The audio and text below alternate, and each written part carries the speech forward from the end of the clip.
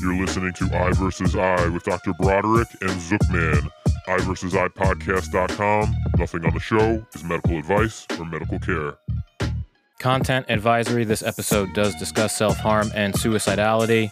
If you're not in a good, stable place with your mental health, you might want to consider skipping this one and come back to it at another time. So, Dr. Broderick, turning points, recovery, grace. If you are able, I don't know, maybe we got a little off topic here, but it's an interesting conversation. We started with talking about giving yourself inner grace to do recovery work. In the second segment, I talked a little bit about my own story, what I needed to hear, and my hope that people can feel a right to recover outside of a culture of despair. Right. To keep moving, to keep it moving, and I think the interesting part about our last segment was sort of acknowledging the limits to the system and the culture, and our mental health culture. Yeah. Right. So I'll talk a little bit about my own journey. And I think for me, I didn't know how much I was suffering until I began to read about the suffering of someone who was similar to me. That was Malcolm X. So in 2016, I read that book and I felt as if my awareness had been widened to the fact that my awareness could widen, because that's what happened to him.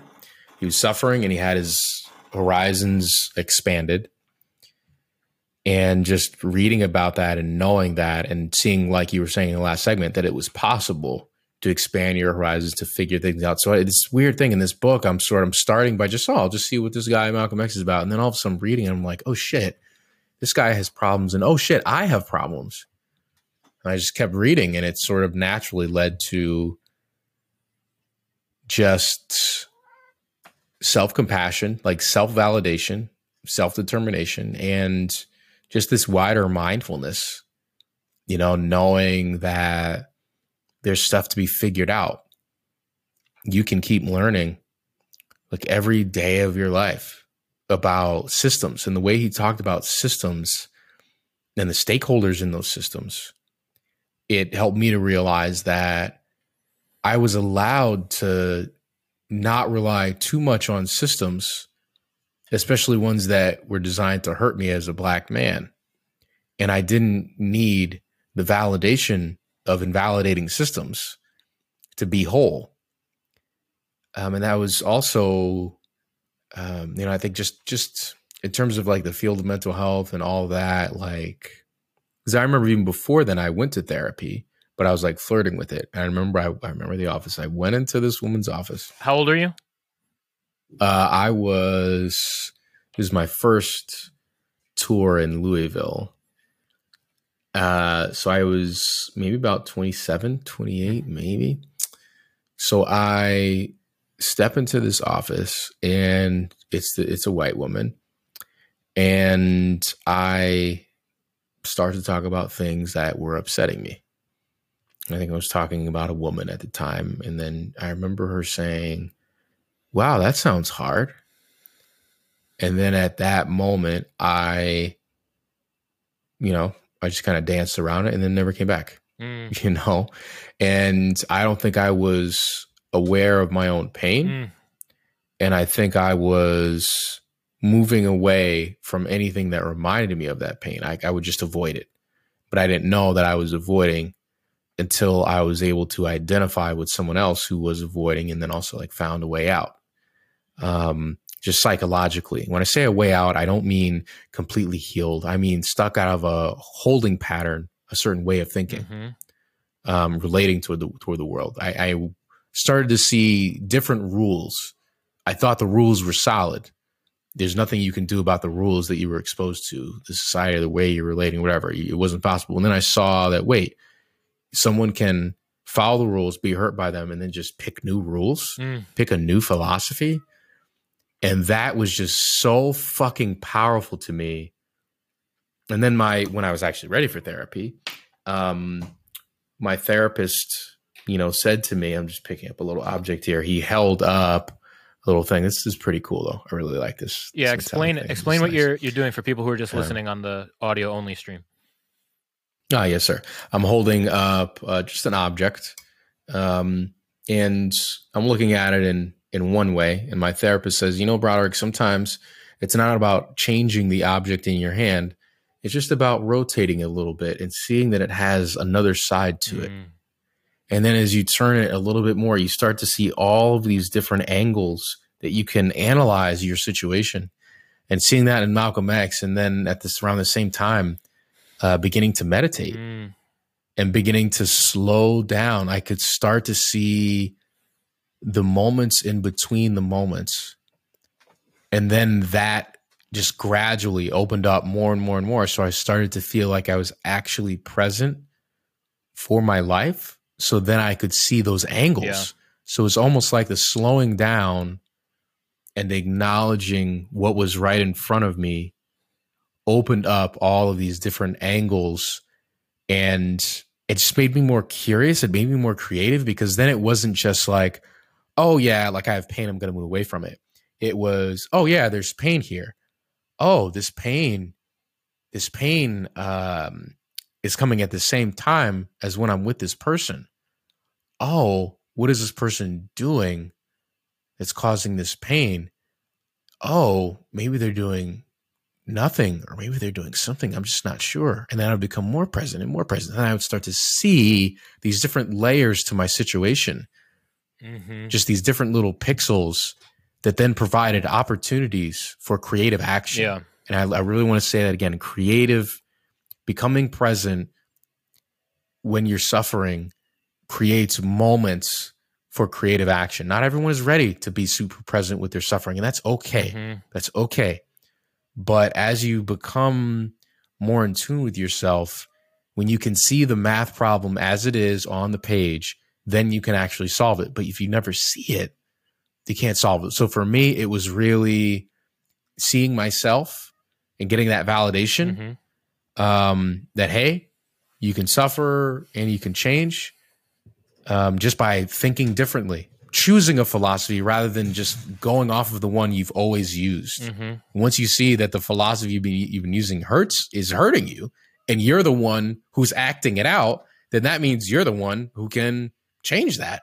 But you have to be really present for when you're enacting the philosophy that's hurting you versus when you're enacting the philosophy or a different philosophy that might break you out of that. And through meditation, it became Buddhism for me. It became just this: be present. Your thoughts are not reality. Your thoughts are loud. They can say whatever they want, but they're not the present moment. And once I started to make that distinction, I think Buddhist philosophy really helped me understand consciousness and what my mind was doing versus what reality was doing, and all my emotions, all that stuff, and just taught me to stay and wait. Wait like a dog, wait with the cookie on your nose. Hold on. Wait for the moment. Just allow, just wait. Stop biting at the next thing. Just sit. And sit and sit. And then I started to realize that, in this example of dog waiting patiently with the cookie on the nose, I started to see that the cookie that I wanted was already in my mouth. And the cookie on my nose, I could never actually get to it. It was almost taped or something, or I couldn't. And what was that? What I was just like, it was peace. I wanted peace, but I had to just stop completely to realize that peace was right here with who I am, with my being. And even if I was sad, even if I was angry, even if I was happy, even if I was whatever, there was a joy in just being what I was. I wasn't acting. I didn't feel like I had to put up some act with myself or with others. I could just, there was this joy in releasing all of that pressure. And I didn't really get that taste. You don't get that taste of that joy of being yourself until you actually let go of that chasing. Mm-hmm. But we're so socialized to chase, you know, move away from negative experiences, chase the positive ones. And when we're always on that treadmill, and we never stop, our legs get really tired, and then we beat ourselves up when we have to reduce the setting or we move slower. When really sometimes it's just okay to just sit and not be on a treadmill. So yeah, man. So it's been those two things, you know, with reading Malcolm's narrative and meditating, you know, reading some Buddhist philosophy, really trying to understand Mm-hmm. that philosophy for me, and how you know, we're all humans Mm-hmm. who suffer, and just accepting that. Here I am being human. Nothing I can do about it, but I can work with it. And then I found a lot of hope in that, knowing that, oh shit, I can cry my eyes out and feel all this pain, but then all of a sudden feel my own beauty in being this entity, this being who can find great peace in allowing and being human. And that everyone has this inside of them, and anyone who says they don't is inhuman. So just knowing that core, knowing that truth for myself, in myself, it became undeniable that my reality was valid. And I think in those first moments, it was, I can feel sad and be allowed and be okay to be sad. And then if I just allow that, then it'll just suddenly change, and then I'll be happy, and then I'll be sad again. Why am I pushing away or grabbing onto experiences when I can just shift through these moments where I'm human? And there's a lot of beauty in allowing that process, and a lot of connectedness, because everyone has the same thing and is struggling in effect with this similar thing. We just call it one thing or another. So it's, yeah, man, and I've just been deepening my relationship with myself over these 4 years with, really those two tools, which really it's philosophy. I chose a philosophy of living for myself consciously. I made conscious decisions to choose a philosophy. Philosophies that would help me and not hurt me. Mm-hmm. And that's it. A lot of people never choose their philosophy. They never choose because they're afraid to let go of what they know. Maybe what you know is the problem. Maybe you need to unknow. Yeah, I think that's the default is not great in the society. The default programming is the default programming in American society is like a virus infected installation of Windows 95. Dude, it's all about it's all about avoidance, man. It causes you to like numb out. And for me, like, man, I was so numb to my depression. So numb. Oh, yeah, so many substances for me. Mm-hmm. So much pot, man. Oh my God. I'm kind of, in hindsight, he's saying, I'm kind of thankful it was pot over alcohol. Yeah. At the very least, like I didn't have like all this impulsivity that came with it, and, you know, and leaning into more depressive emotions. I mean, I could have leaned more into, you know, suicidal ideation or things like that. It's, so yeah, just the numbness, and you don't realize how much you hurt people, how much you hurt yourself when you're just numb for it all. Yeah. So then tuning into myself also meant tuning into not just my pain, but the pain that I cause others, you know, through my unawareness, and desire to numb myself out to avoid my own pain. I was causing pain in others, and just like not wanting to face that, you know. It's, so then in that way, self-compassion was understanding that I didn't know any better. Mm-hmm. But now I can try to know. There's another way. And that was sort of for me the window that was open, which was really through Malcolm. That's a lot of people see that book as very, The autobiography? the autobiography of Malcolm X, really radical, really, blah, blah, blah. But at the core to me, it was a book of vulnerability, a book of extreme vulnerability. Then you see that tenderness, you see that vulnerability, but then you see the power on the other side of that. Mm-hmm. And that power, it taught me that my vulnerability is what can cause me to be stronger. I think that was a very important thing for me, especially as a man to hear. Mm-hmm. So I was certainly not modeled that. Yeah. Yeah. I've done 12-step as well for like adult children and alcoholics as a 12-step program. And it's interesting how well that works. And I've got friends who, because the mechanism is similar. Like we talk about recovery, mental health, we talk about recovery from substance abuse. A lot of that same pain is the same. And I have a friend who has been in NA for 25 years. Like the stuff she describes is so much more similar than it is different. And I've had that thought before that I was like, oh, if I had heroin, I don't think I would have attempted to take my own life. That's interesting that those overlaps exist, and that you're kind of acutely aware of that as well. It's like, oh yeah, you were awake from it, and it is like I see people who have to like go through that detox, and then you kind of have to go through your own mental health rehab kind of stuff.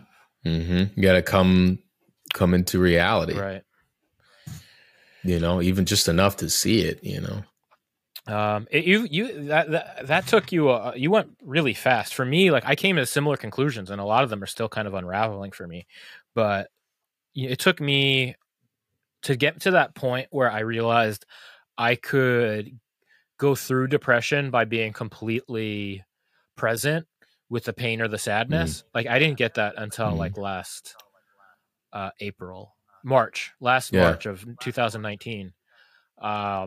Where I had started, I was in I'd done EMDR, and I was in the situation where there was construction outside of my window, and I sleep odd hours, and I was still recovering from chronic illness. So if I had a bad night's sleep, I'd be very sick the next day. And these construction guys were going to wake me up at 7 a.m. So I had to move in 36 hours notice. And I was just so tired and messed up, and I found, I had a place to stay that was quiet in the woods, but like I was just so upset from the experience of having to move so quickly that I was acutely suicidal. This is the last time I was, and I was looking for a way to hurt myself, and I was in the shower, and I was just like, oh, just something clicked, and I was like, maybe I can go into this feeling like I do in EMDR therapy. And I did. I cried for about 5 seconds, and I stepped out of the shower, and I was like, I'm not depressed. And that was the last time I was suicidal. And now I do that all the time, where I'm just like, and I do it in meditation. That's also where like I combine the trauma therapy with my meditation practice, where I would hold pain in meditation, and feel that completely, and be able to move through it. And it's interesting because it's not what I would expect. Like that, for me, the acute pain, the idea of what I thought it was like a sharp stick in your soul. Yeah. Right? And like you're trying to avoid that sharp stick in your soul. For me, I don't feel that when I'm acute with it. I feel this horrible malaise, just this like emotion of raw sewage, just like a bleh. And that's what I'm constantly running away from. And I'm every day, every day in this 2020, in this moment, every day I go back to that feeling. And sometimes it's 5 seconds, and sometimes it's 10 seconds, and sometimes it's 3 minutes, and sometimes it's 5 minutes. Right, dude. You're just flowing through it. It seems like not letting your idea about it, you know? It doesn't get stuck. Yeah. My emotions don't get stuck anymore in that way. Dude, it's like so you're saying like avoiding it was actually making it much more painful than it had to be in a way? Is that kind of what avoiding the avoiding mechanism that manifests itself as mental illness, of what people would say, like our symptoms of mental illness. A lot of my symptoms was the avoidance. Just like, like somebody, somebody who has a alcohol dependence, they might drink when acutely stressed, and they don't want to feel that. For me, I would hurt myself, bang my head or something. And again, probably too late for a disclaimer here. I'll put it in the show notes. I don't know how to handle this trigger warnings. Maybe we'll talk about that off air. But I would hurt myself, and that was my way of like coping or freaking out to like create chaos to get attention that I needed that would never come. Instead of just being with this feeling that was not nearly as bad. Yeah, man. 5 to 10 seconds, right? Yeah. And it's the idea of it. And so if I look over into the corner of my apartment and I see a coiled up black thing, if I tell myself that's a snake, I'll never go in that corner. So until I start to approach it and see that it's just a necktie, then I'm always going to think that. But if I really think it's a snake, we can see why I'm avoiding it. You know exactly why. But I think it's interesting your words on the avoidance piece, right? Because I do truly believe that about 90% of people who go into therapy say, I'm feeling something uncomfortable, or I'm unaware that I'm feeling something uncomfortable. And I am doing something to get rid of that feeling, or not doing something to get rid of that feeling. And so really this kind of sounds like just it comes down to the simple fact that the symptoms are not the cause. Or the symptoms aren't even the thing. Aren't even the thing to be focused on. The thing is to be focused on is the feeling that maybe comes right before the thing that you're about to do, and just feeling that consciously. And it's funny as you talk about like holding emotions, you know, I cry in meditation almost every day. Wow. Well, probably every day, like deep. And then on the other side of that, then there's joy and lightness and bliss. And sometimes there's rage. There's just all these natural emotions because I'm human. I'm an animal. And when I've taken that sort of vision towards myself, I don't shame myself for those natural reactions. And I think that's what people are at odds with. That's what Freud talked about. He's like, you have like these impulses as a human, and then you have these societal expectations that so a lot of folks will say, oh, well, I'm not allowed to feel sad if I'm like a man, for example. Then if my body is like, well, we need to cry, and my mind is like, no, motherfucker, like, get over it. You know, then I'm like, oh crap, I don't have to get over this. And then I like try to shove it down. Oh, and then here's like a hit a pod. Oh, here's like, I'll get a Jack on the Rocks or whatever, you know, in my apartment, like alone. It's really just, it's I versus I, man.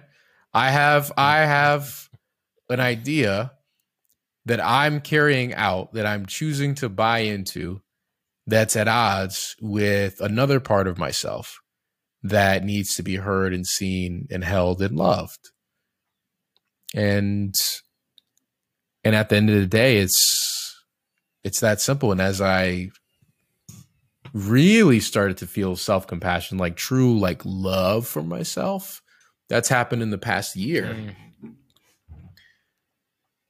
It's so overwhelming and emotional to feel love for yourself and to give a shit. Like, just think about like a romantic relationship or something, or a family member.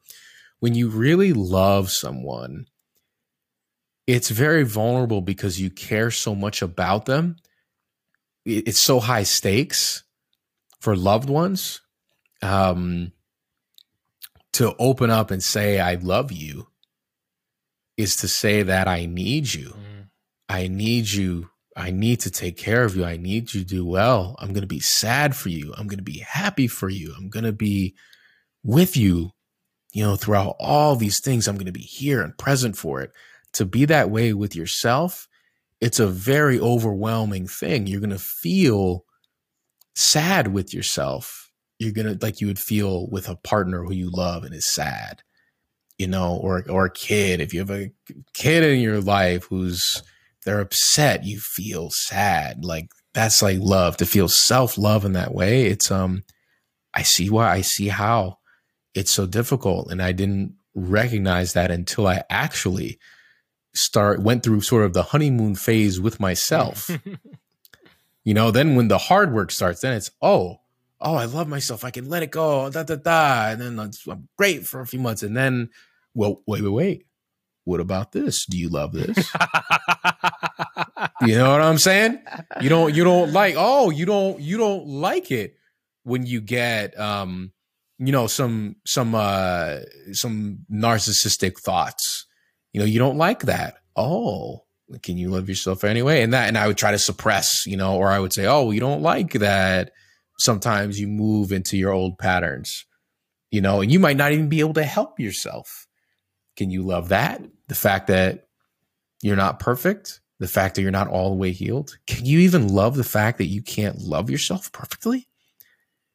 And as you just keep embracing everything, it's like a black hole. It's like a black hole of self-compassion. Everything is welcome. Everything is being pulled into this space. And the less I discriminated against what I was allowed to love about myself versus not, the quicker that process allowed me not to give myself grace, but to just be grace itself. And I think as a mental health professional, like, I was very motivated to heal because I knew that I was hurting people when I didn't, and hurting myself when I'm just unaware. But I think when we're armed with that grace, with that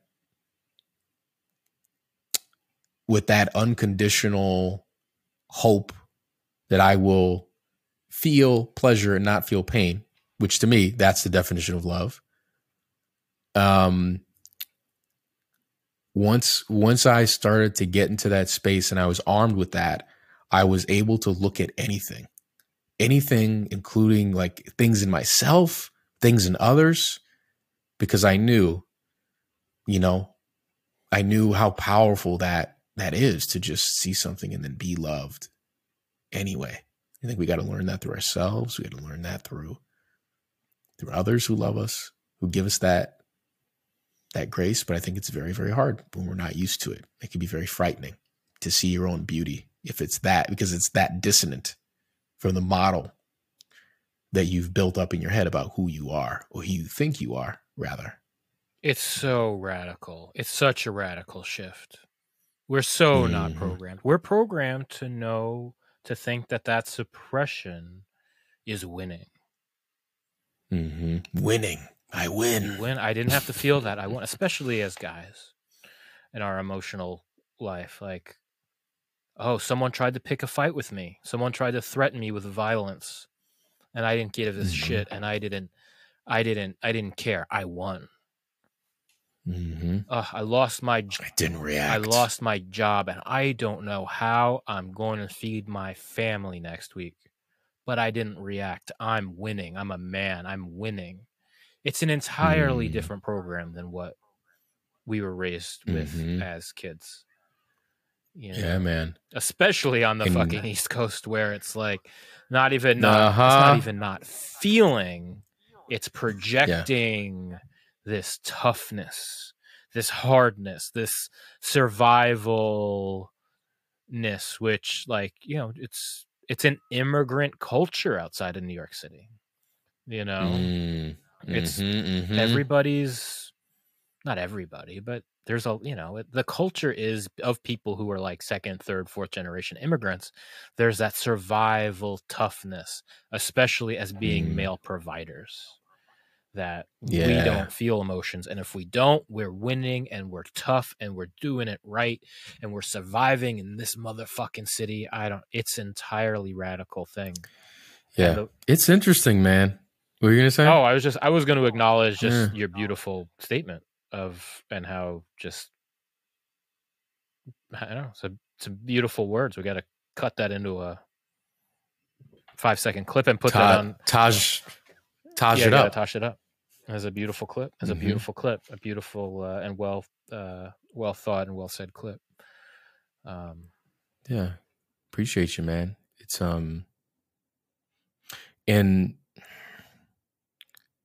and as when we see men being providers, I think another part of that task is to not lose your cool, because if everyone sees the man lose his cool, then it's like, oh crap, if like he's losing his cool, then like that means things are like really bad, which is also this weird thing. I'll sort of dive into this randomly. Which is also this weird thing, like men are the only ones who are allowed to be strong for others, and women aren't allowed to be that. Right. You know, so I think that puts a lot of undue pressure. But even for men out there who are listening, who are like, damn, I am in this situation where I'm the one who maintains the hope. Yeah.